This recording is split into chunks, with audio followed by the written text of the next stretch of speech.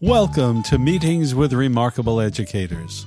This podcast is brought to you in part by you, our friends and supporters at patreon.com/remarkableeducators. Each podcast is a dialogue between me, Ba Lovemore, and an educator who sees the greatness in their students and touches the whole of their being. These educators defy generalizations, so here's a little bit about what they've done and how I know them. I'm not so sure that I like Twitter. I only started to use it to promote this project, and I've often struggled with how to deliver my intended message. I'd probably give it up and stay with Facebook and Instagram were it not for one unexpected experience, a meaningful Twitter communication with Theodore Richards. Once it became clear that Theodore and I shared a commitment to awakening the deepest human capacities through holistic education and parenting, Twitter led to phone calls and emails. I learned about Theodore's international service work, his deep plunge into spiritual philosophies and practice, his lucid writing, his joy with family, his leadership with the Chicago Wisdom Project, and his abiding love that permeates everything that he does. Theodore Richards is a philosopher, poet, and novelist. As the founder of the Chicago Wisdom Project, editor of the online magazine Reimagining Education Culture World, and a board member of Homebound Publications, his work is dedicated to reimagining education and creating new narratives about our place in the world. He has received degrees from various institutions, including the University of Chicago and the California Institute of Integral Studies, but has learned just as much studying the martial art of Bagua, teaching in various settings with students, and as a traveler from the Far East to the Middle East, from Southern Africa to the South Pacific. He's the author of 7 books and numerous literary awards, including 2 Nautilus Book Awards and 2 Independent Publisher Awards. His most recent book, The Great Imagining, Spirituality in an Age of Apocalypse, a Forward Reviews Book of the Year finalist and Nautilus Book Award winner. His next book, A Letter to My Daughters, Remembering the Lost Dimension and the Texture of Life, is slated for release in fall 2018. He lives in Chicago with his wife and daughters. You can find out more about Theodore by visiting the show notes at remarkableeducators.com and by joining us at patreon.com/remarkableeducators, as Theodore will be featured in an upcoming newsletter, one of the many rewards available for a small monthly contribution. Theodore, thank you so much for joining us on Meetings with Remarkable Educators. You've just done so very, very much in your life and in your commitment to understanding spirituality and spirituality's relationship to education and just so much more. I kind of don't even know where to begin. Where do you think we should begin? Well, thanks so much, Ba. Yeah, where to begin? I don't, for me, I think I always start to begin, like I can imagine being in a circle with a group of young people. And I think I start with where they're at, and I guess where I'm at is here on the south side of Chicago, raising my 3 daughters. And that all sort of, for me, that's all sort of woven in, and that very kind of like specificity of all those things and my kind of place in the cosmos at this particular moment in time is really kind of where I'm starting from, I do. And I think I mentioned to you in one of our private phone calls that I live right next door to my 2 granddaughters who are 8 and 11. And also I have a daughter, so I'm familiar with that part of the world as well, for sure. Yeah. And I know you're writing a new book called Letters to My Daughter. Why don't we just jump right in there? What's the book about and what motivates you to do it? Yeah, that's actually a great place to start because in a lot of ways it's the most kind of alive. It's asking, I think, some of the most alive questions for me right now, which is, I think, from an educator's perspective, if we can kind of come to folks and engage them in the questions that are most alive for them, I think we'll get somewhere good and meaningful. So for me, I wrote that book and kind of framed it that way, just because watching my children grow up in this world, that I've sort of described as apocalyptic, and we can kind of talk a little bit about what that means. But at a real kind of, I think, moment in which there are a lot of things that are in transition and in transformation and changing rapidly, and I wanted to try to give them some context and give them some, and of course not just them, but of course anyone reading the book, some sense of kind of where I see that we're going and what we need to kind of work on as communities, as human beings, as a species. And the big question, the big kind of real juicy kind of challenge, I think, that I see in the world as I walk around in the street, and also as I reflect and kind of remember some of the experiences in my life that have been most profound. The thing that I think we're often losing, and I think we often lose this in our process of educating and forget what it's all about, is we're losing what I refer to as some of the texture of the world. We're losing our sense of kind of the messiness and dirtiness and depth of the world. And it's an invitation and a call to fight for that, to not succumb to the kind of two-dimensional screen world that we're sort of in all the time, to the kind of living our lives in these kind of sterile, replicable spaces all the time. And so the book itself is really, in a lot of ways, it's travel literature. It's stories of places I visited in my younger days, trips I took, working in an adult literacy program in Africa, or traveling across Western Pakistan into Iran, visiting Altamira in Spain. Those are some of the like stories that I'm telling, and these are stories in which I kind of really gain a sense of this like deep textured world, a world that is not the same everywhere, a world that it's beautiful in its messiness and in its diversity, and there's real, I think, learning in that. And learning that we can't get just from sort of sitting in front of a screen all day. And I worry for my children, Well, some of it is just sort of an understandable need to kind of control our world and to kind of rein in the chaos. So some of it is kind of, I guess you could say, understandable. It's this like fear of the wild that we have that's really deep in us, and there are good reasons for that.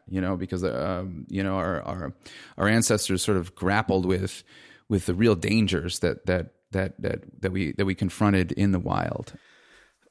All right, so I know that you're very interested in what you call the marginalized communities. And you even go so far in the book Creatively Maladjusted to suggest that it is those people in the marginalized communities who are, quote, creatively maladjusted, who will bring forth a new or better vision and opportunity in education. Could you go into that a little bit? Yeah, sure. So I borrow from Martin Luther King's statement where he says, and he talks in different times about this concept of creative maladjustment, and what he's suggesting in the context that he's talking is really about the context of Jim Crow and white supremacy and racism in the United States. And what he's saying is look, if for a person to be well adjusted in a system which is insane, is actually not a good thing.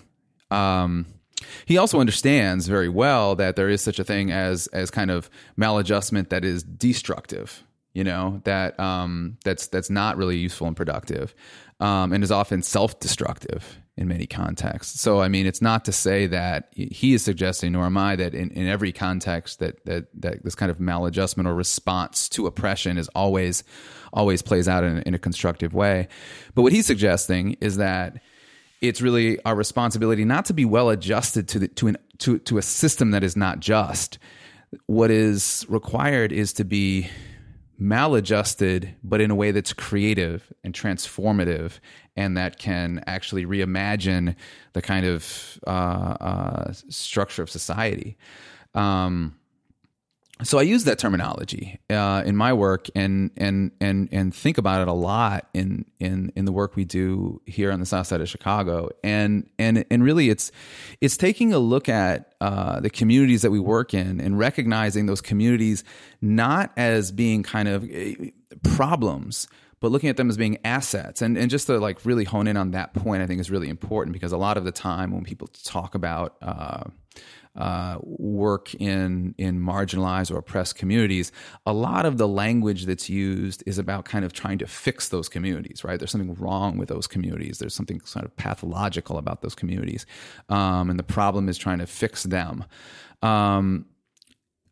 The way we're looking at this, and where we're looking at young people growing up in those communities, is rather than looking at those young people as kind of problems or someone that needs to be fixed, we're taking a look at them and saying, you are an asset, that your position in this society, being marginalized, not being favored, being oppressed, actually gives you a particular wisdom, because you can see the system in its injustice. You can see what's wrong with it more easily than someone who is benefiting from that system. So then how do you specifically go about drawing that forth from in those communities?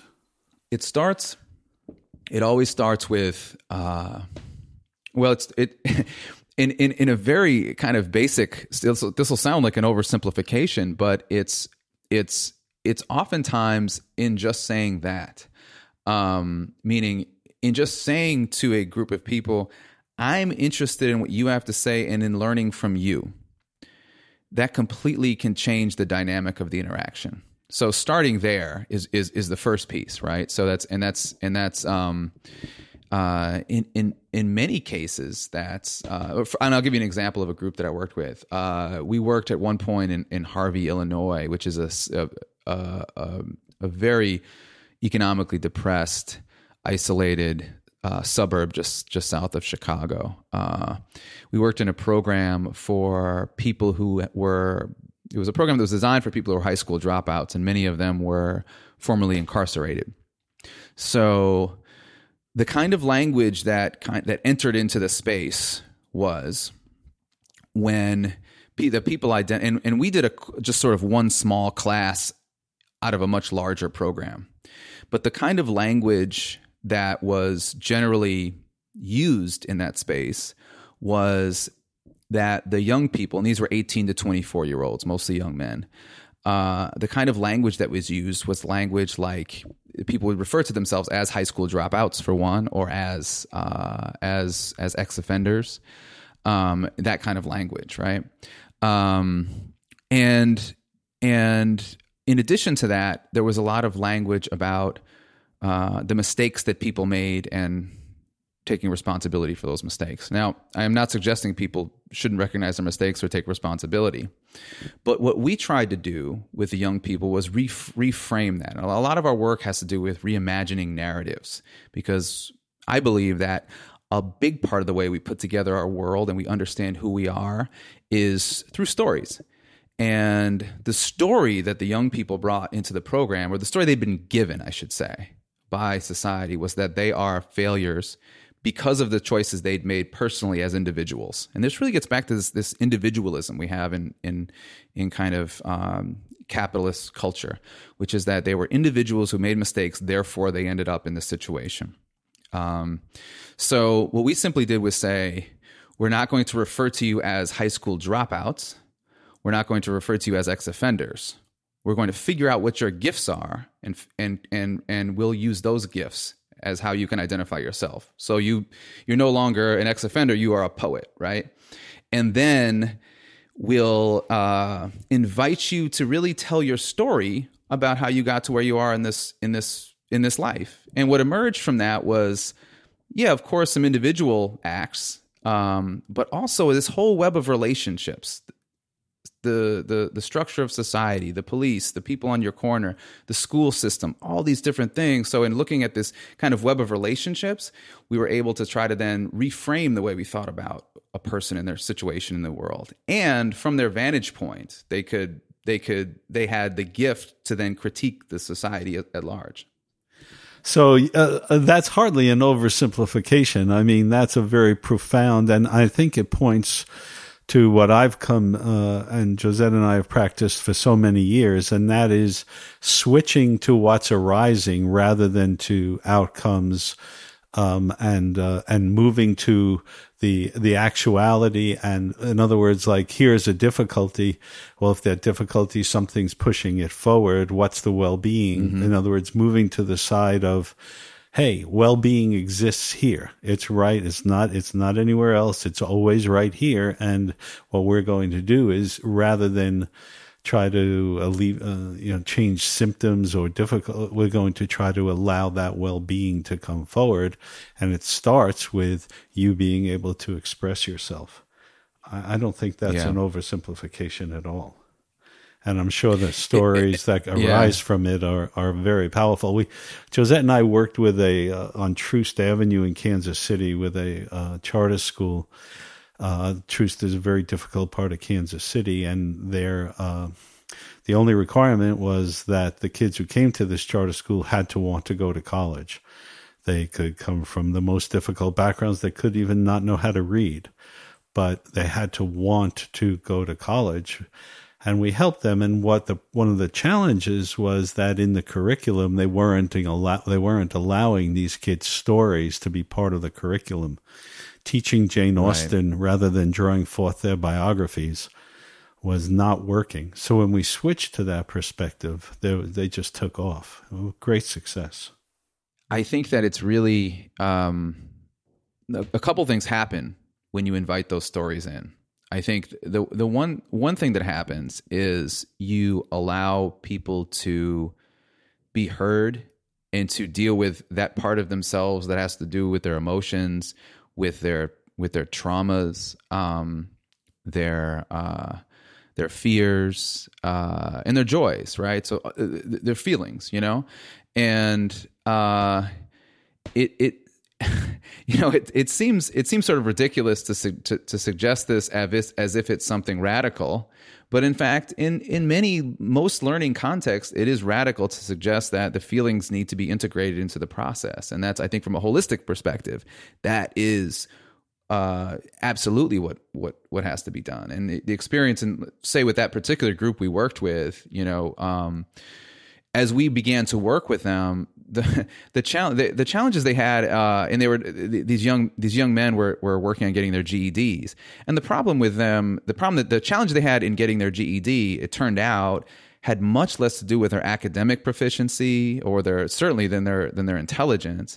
What it really had to do with is them working through their trauma, and in being invited to tell their story, that was the beginning of that process of working through their trauma. And the other point about that I think is so great is, in addition to that, it also situated them as teachers for other people, because when they begin to then tell their story and share their story, they can be teachers as much as learners. And that kind of distinction between the two gets blurred, which is important. Yeah, James Gilligan was the head of some part of Massachusetts penal system, and he just invited the most heinous criminals that we know to sit down and tell their story, and they turned into trustees, received high school and in some cases community college diplomas, and became mentors to some of the younger inmates to do something different. It's so important. Everybody has an internal truth or understanding that they're working out of, no matter how different it seems from us. And I know that's an extreme example. But you're also talking about something. You're talking about something deeper. You're saying not only do the narratives allow the traumas to be dealt with and the sense of self to come forward, but you're actually talking about this, as I understand it, in terms of teaching for liberation. And I'm just, can you go into that a little bit for us? Yeah. So, and I draw, from, Paulo Freire is probably the sort of person people think of the most when we talk about this idea, but part of what's going on here is that we're not just talking about from a holistic perspective. Again, we're educating not just sort of to get certain information or skills in the student. What we're trying to do is empower the student to take control of her life, to become a teacher, to actually look at and critique society, to critique the culture that's in power, and to then, when necessary, to actually restructure and reimagine that society. Now, I like to bring in Thomas Berry, who people don't think of in terms of that notion of liberation, really. But Thomas Berry always says that, used to say that most of the destruction on the planet is being done by people with PhDs, and you can probably add MBAs or JDs to that. And almost too. all cabinet members since at least the Vietnam War have been Ivy League graduates. Yeah, right. So what does that mean? Does it mean that anyone who goes to an Ivy League school is a bad person or evil somehow? I don't think that's what it means at all, actually. But what I think it does mean is there is a particular lens through which they are seeing the world. And for Thomas Berry, he would say that they're trapped in a story. And this is a story that sees us as isolated individuals who are competing with each other for resources on this planet. And that is the story that people have. And now it's very hard. Very, very smart people get stuck in that same story. You see it all the time. And so it's not a question of just being smart enough. I think there's an actual wisdom that people possess who are not benefiting from the story, who are excluded from the story. And that actually giving people some tools and creating the space for people to then tell their story from outside of that story and then be able to critique it. So that's the kind of liberatory concept, which is that we're trying to find space for people to tell their story in a way that doesn't just empower them, but it actually situates them as people who can empower others and teach others. God knows we have to listen to people who are not necessarily on Wall Street or at the university right now. We have to listen to people who are at the margins. I think there's a wisdom there. It's teaching story time. Briefly, teaching stories invite us to see the world with a new perspective, often featuring a wise person, a wise fool, or a trickster animal. They can be humorous and often have many shades of meaning shining throughout the story. I have told teaching stories for the past 40 years, and I love them, and I have to tell you, each time I tell one, I learn much more myself. This teaching story is called Theoretical Instances. "Where are you going?" someone asked the wise fool. "I'm riding to town." "Then you'd better leave your donkey behind, for there are robbers on the road, and someone might steal it." The wise fool thought it was safer to ride his donkey than to leave it in the stable at home, where it might equally be stolen. His friend therefore lent him a sword to defend himself with. On a lonely part of the road, he saw a man walking towards him. "That must be a bandit," said the wise fool to himself. "I will anticipate him." The innocent traveler was surprised when, as they were soon within earshot, the wise fool called out, "Here is a sword. You can have it. Now let me keep my donkey." The traveler agreed and took the sword, delighted with his luck. When he returned home, the wise fool told his friend, "You are quite right, you know. Swords are very useful things. Yours saved my donkey for me." Let's have some fun interpreting this teaching story. Become a Patreon supporter at patreon.com/remarkableeducators, and you have access to our detailed comments on how this story applies to education and parenting.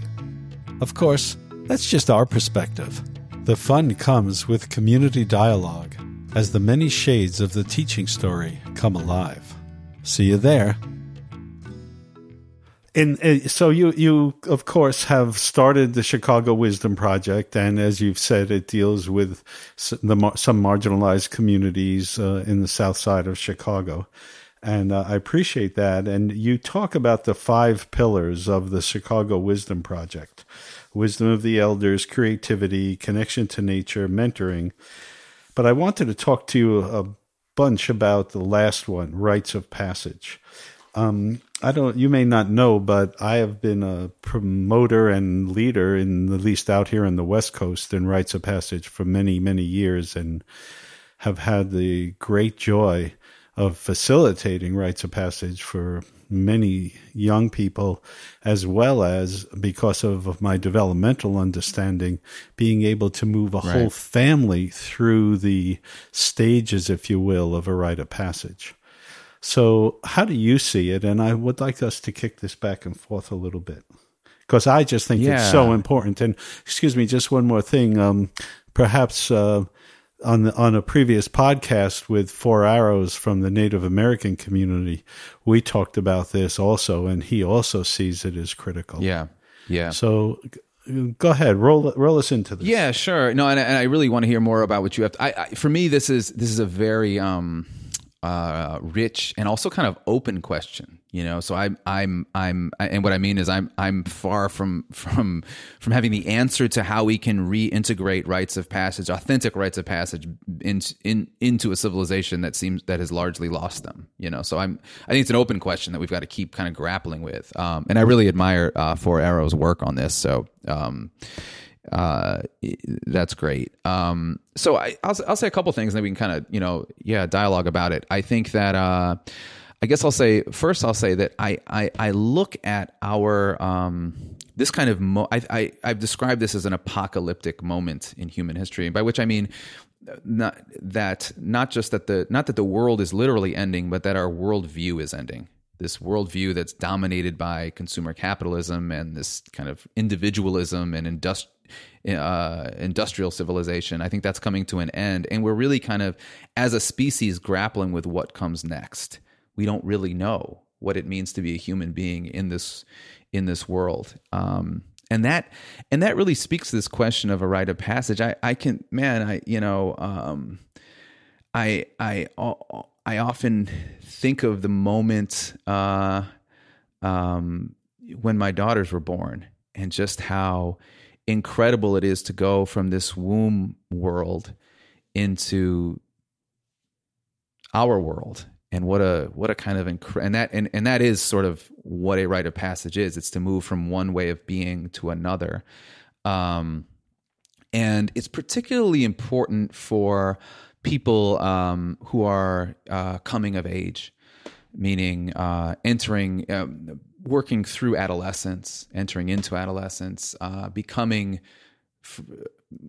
adults, becoming men and women, and what that actually means, how they fit in the world. So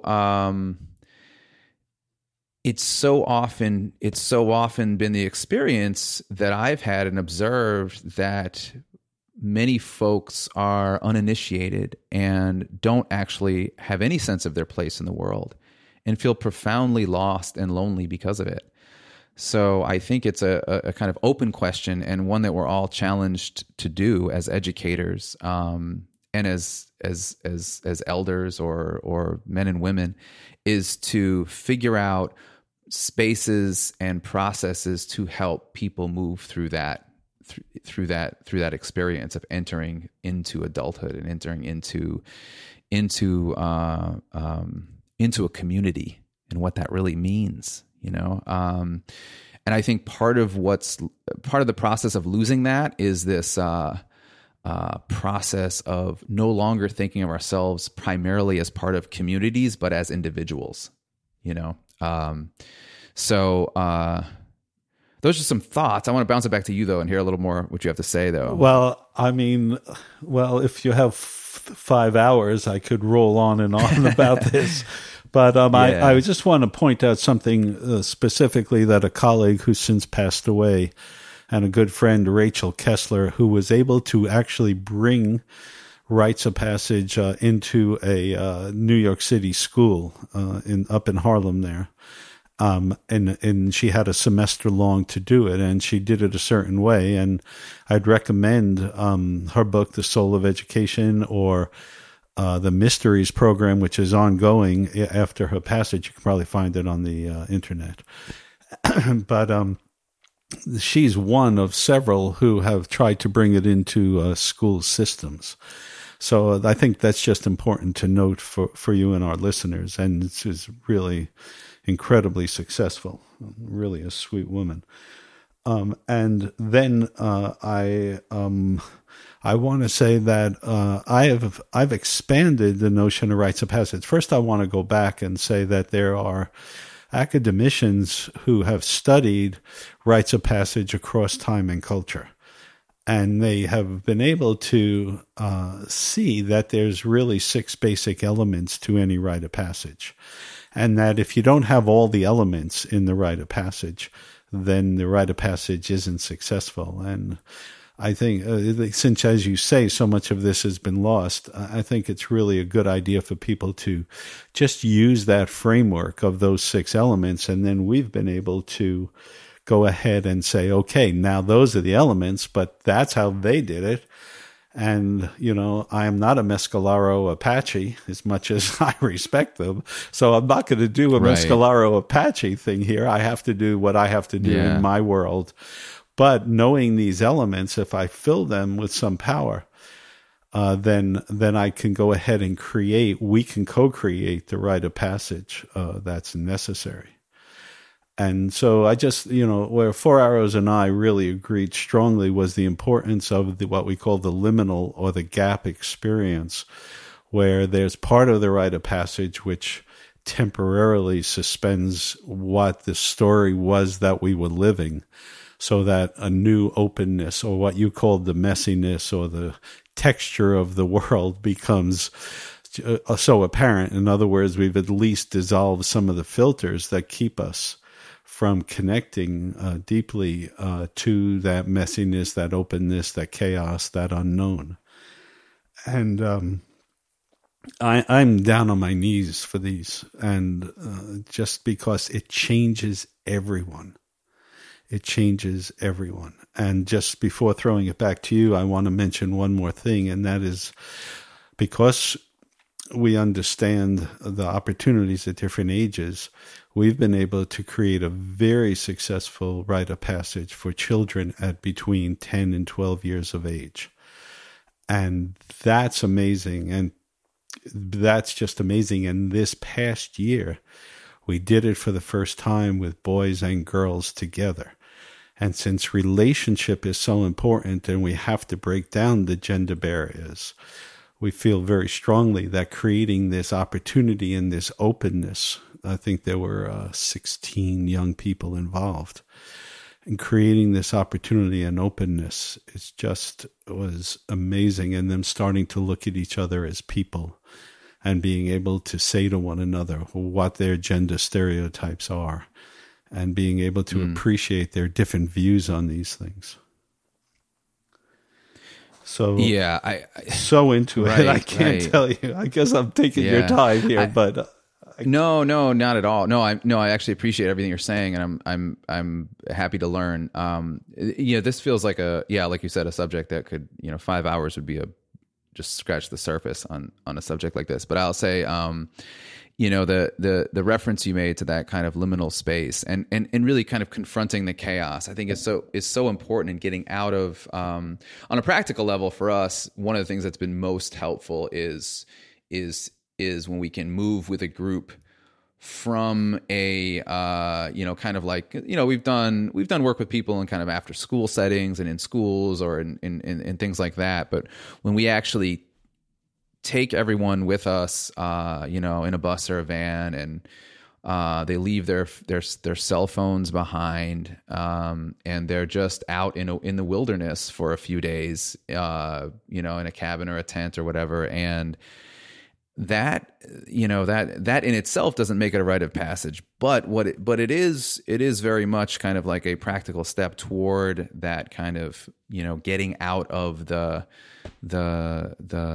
story that they're in the rest of the time, as you put it, and moving toward the possibility of a new story. That's like just can be really, really powerful. And I like the openness to actually to the kind of mixed gender experience. Most of the work we've done has been that. We've done a little bit of separating, but more like for a session rather than for a whole experience. Because I do think we're kind of, have to be really open to how our world is changing, and that we're not, living in a traditional kind of situation. So we have to, and we have to learn to live with each other, and understand each other. So I like that for sure. Yeah, that's so much of what it's about. Like you said, we could go on for a while here, but there are other things that I wanted to touch on. One of the challenges I have, and I wonder what you think about this, is so you have these wonderful aspects of the wisdom projects, and you work with the kids to bring them forward, and there's this underlying spiritual aspect in which their wholeness begins to come forward and express itself. But I mean, it seems to me, I guess I'm referencing my own frustrations here, because getting parents and educators, and I've run 3 different schools, and with Josette, who's a champion parent educator, we haven't really been able to create in the holistic schools we had, or even among generally answer the question, who is the educator? And how, to have all this set up is one thing, but who's delivering it is another. And we have not found the magic bullet on that one. I'm just wondering what you might have to say about that. It's not easy. So I share that same kind of, that's a challenge for sure. I think what I'd like to say about it more generally is I think that one of the ways in which, and I include myself in this and our work in this, one of the ways in which I think holistic educators are often not succeeding in terms of being holistic is by still sort of compartmentalizing the youth as and what I mean is separate from the communal or family context. And what I mean by that is, if we're to have truly holistic approach to education, it really needs to engage the family as a whole. It needs to engage the community as a whole, rather than sort of isolating the child, kind of as something separate, a separate category. So how do you do that? How do you involve other people? Well, it's a little bit mysterious, I think, and it's a challenge, and it has to be done. I think it has to be done organically. I think I'd say the most success that we've had in terms of engaging people as teachers has been when people are kind of in relationship with us and are able to kind of learn and grow with us in our process, rather than kind of going out and kind of hiring folks, in a more kind of conventional way. Because it's really deep work. It's really deep work. For example, if you're going to engage in something like a rite of passage, you can't just sort of, you need to be initiated yourself. You need to have gone through these profound experiences yourself. So it's not easy, for sure. And we have a whole society that's been educated in a particular way, and that requires some unpacking. We all have these kind of like, this is what I think is really significant about that people often don't think about in education is that what we're really doing when we educate a person, it's not that we're giving them information or skills. It's that we're teaching them, we're offering them metaphors or stories about the world. And if we're educated in a particular way, what that does is it really cultivates a worldview for a person. And so the way we've been and a worldview is something that's not like, it's not just processed intellectually. It's not enough to kind of just sort of, think about it, because it's mostly subconscious. It's mostly in our unconscious that our worldviews are played out. The way our teachers lined us up in kindergarten are, that's playing out in our unconscious our whole lives, right? Don't bring it up. Oh my gosh. Right. So, like when you, the way, were you allowed to use the bathroom when you wanted, or did you have to wait for potty time? You know what I mean? Like those kinds of little things. They're really not little. Yeah, they're not. No, absolutely right. Exactly. They're big things, but we don't think that that's what we're learning. We think in kindergarten we learned our ABCs. No, what we learned is whether we have control of our bodies or not. That's what we really learned, which has to do with our fundamental worldview, which is why it's so hard to find.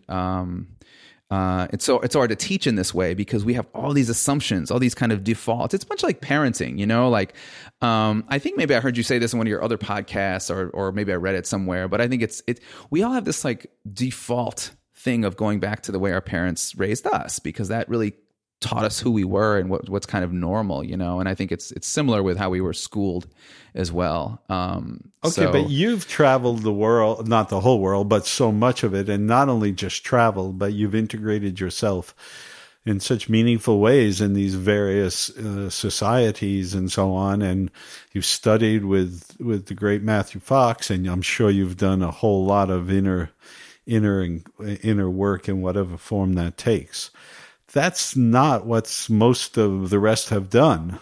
So it's kind of like the transmission through books, or I have found even face to face, unless I have a lot of consistency with, I'm talking about adults here. It's very hard to bring it forward just because of all the things you just said. Yeah, and I think I'm less offering an answer than just saying yeah, right? Yeah, sure. It is. Yeah, I mean, it is hard for sure. I think that's it. I think though there are ways to get there without necessarily traveling the world. Some people have profound, we all have our own profound experiences, and maybe, figuring out ways that kind of access a person's depth, I think is a good step in the right direction, and that means like, you got to do the hard work. The easy work is I think the intellectual stuff. I think the intellectual is very important. Don't get me wrong. But I think that, the easy part is getting someone to conceptually understand what holistic education is, or what a rite of passage is. Those things are easy, but I mean, I think to really understand it on a deeper level is that requires the deep personal work, which is that's the hard work, the real work, I think. Well, we've been talking a while. I want to make sure that we've covered everything that you want to talk about. So what have we left out that you really wanted to get into here in our conversation? I'm really, I think, when I look at my own children and the world that they're growing up in, I think that really getting back to kind of the thing we talked about in the very beginning, which is the kind of re-embedding in the texture of the world, is just really so important.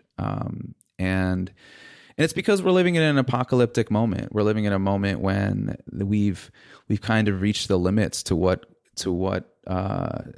global capitalism. We've reached it, I think, the limits to global capitalism in a kind of practical ecological way, as we pave over and destroy our planet. But we're also reaching the limits of that in a spiritual way, in the sense that we really need to start remembering, I think, what it means to be human, and that means kind of engaging in that textured world again, the world of 3 dimensions, not just 2. So I think that's the thing that's most alive for me in my work, and and certainly in my work as a parent, for sure, like finding that's the work that I see my daughters doing in the world. Great. And I have one last question, and I ask everyone in the hopes that somehow all of this collectively will have a certain kind of influence. And that is, I know, and probably you know, that there's many parents, educators, and even youth who are what we might say on the fence. They see the problems, they're not blind to it, they see them getting worse and worse, but they want to move over, if you will. They want to flip that switch. They have some conceptual understanding of holism and so on, and they're kind of like right there. But the things we talked about earlier, the conditionings and all that sort of thing, still get in the way. What would you say to those people right at the border to invite them into that critical first step? Yeah, I mean, in some ways that is like the most, that is so important, right? Because we've if there's any way we're to generate kind of enough energy around the questions that are important to us, I think it's figuring out how to invite young people into that, kind of into the work. So what to say? I think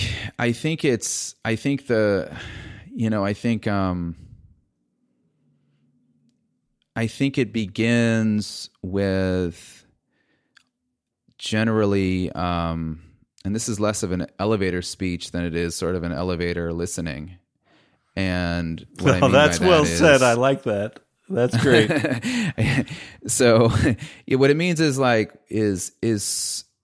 think when you start from a place of what wakes you up in the middle of the night, what makes you angry and scared. That's what Josette says too, is to acknowledge and also that, and also joyful, and also joyful, like just asking that of people.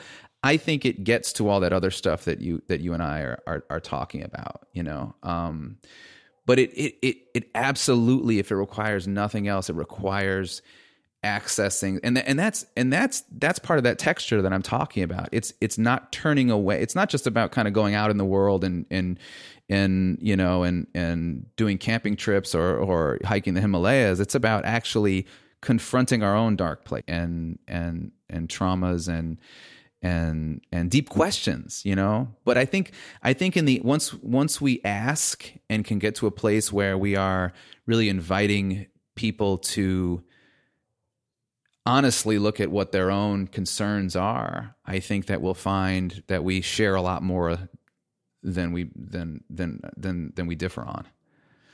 Great. Well, thank you so much. Thank you for this really interesting and informative podcast. Really, really appreciate it. Well, thanks to you. I really enjoyed being here. Meetings with Remarkable Educators is brought to you in part by our friends and supporters on Patreon. If you enjoy our podcast and want access to enriching gifts for parents and educators, please visit patreon.com/remarkableeducators and consider becoming a patron. Your support means the world to us and will allow us to continue this essential project. Our sound engineer is Dimitri Young. Our webmaster is Nathan Young, and our all-important social media maven is Cleo Young. All podcasts are transcribed with show notes and can be found at remarkable-educators.com. This is Bob Lovemore reminding you that holistic relationships with children leads to joy and self-knowledge with the adults in their lives. With respect for you and for children everywhere. See you next time.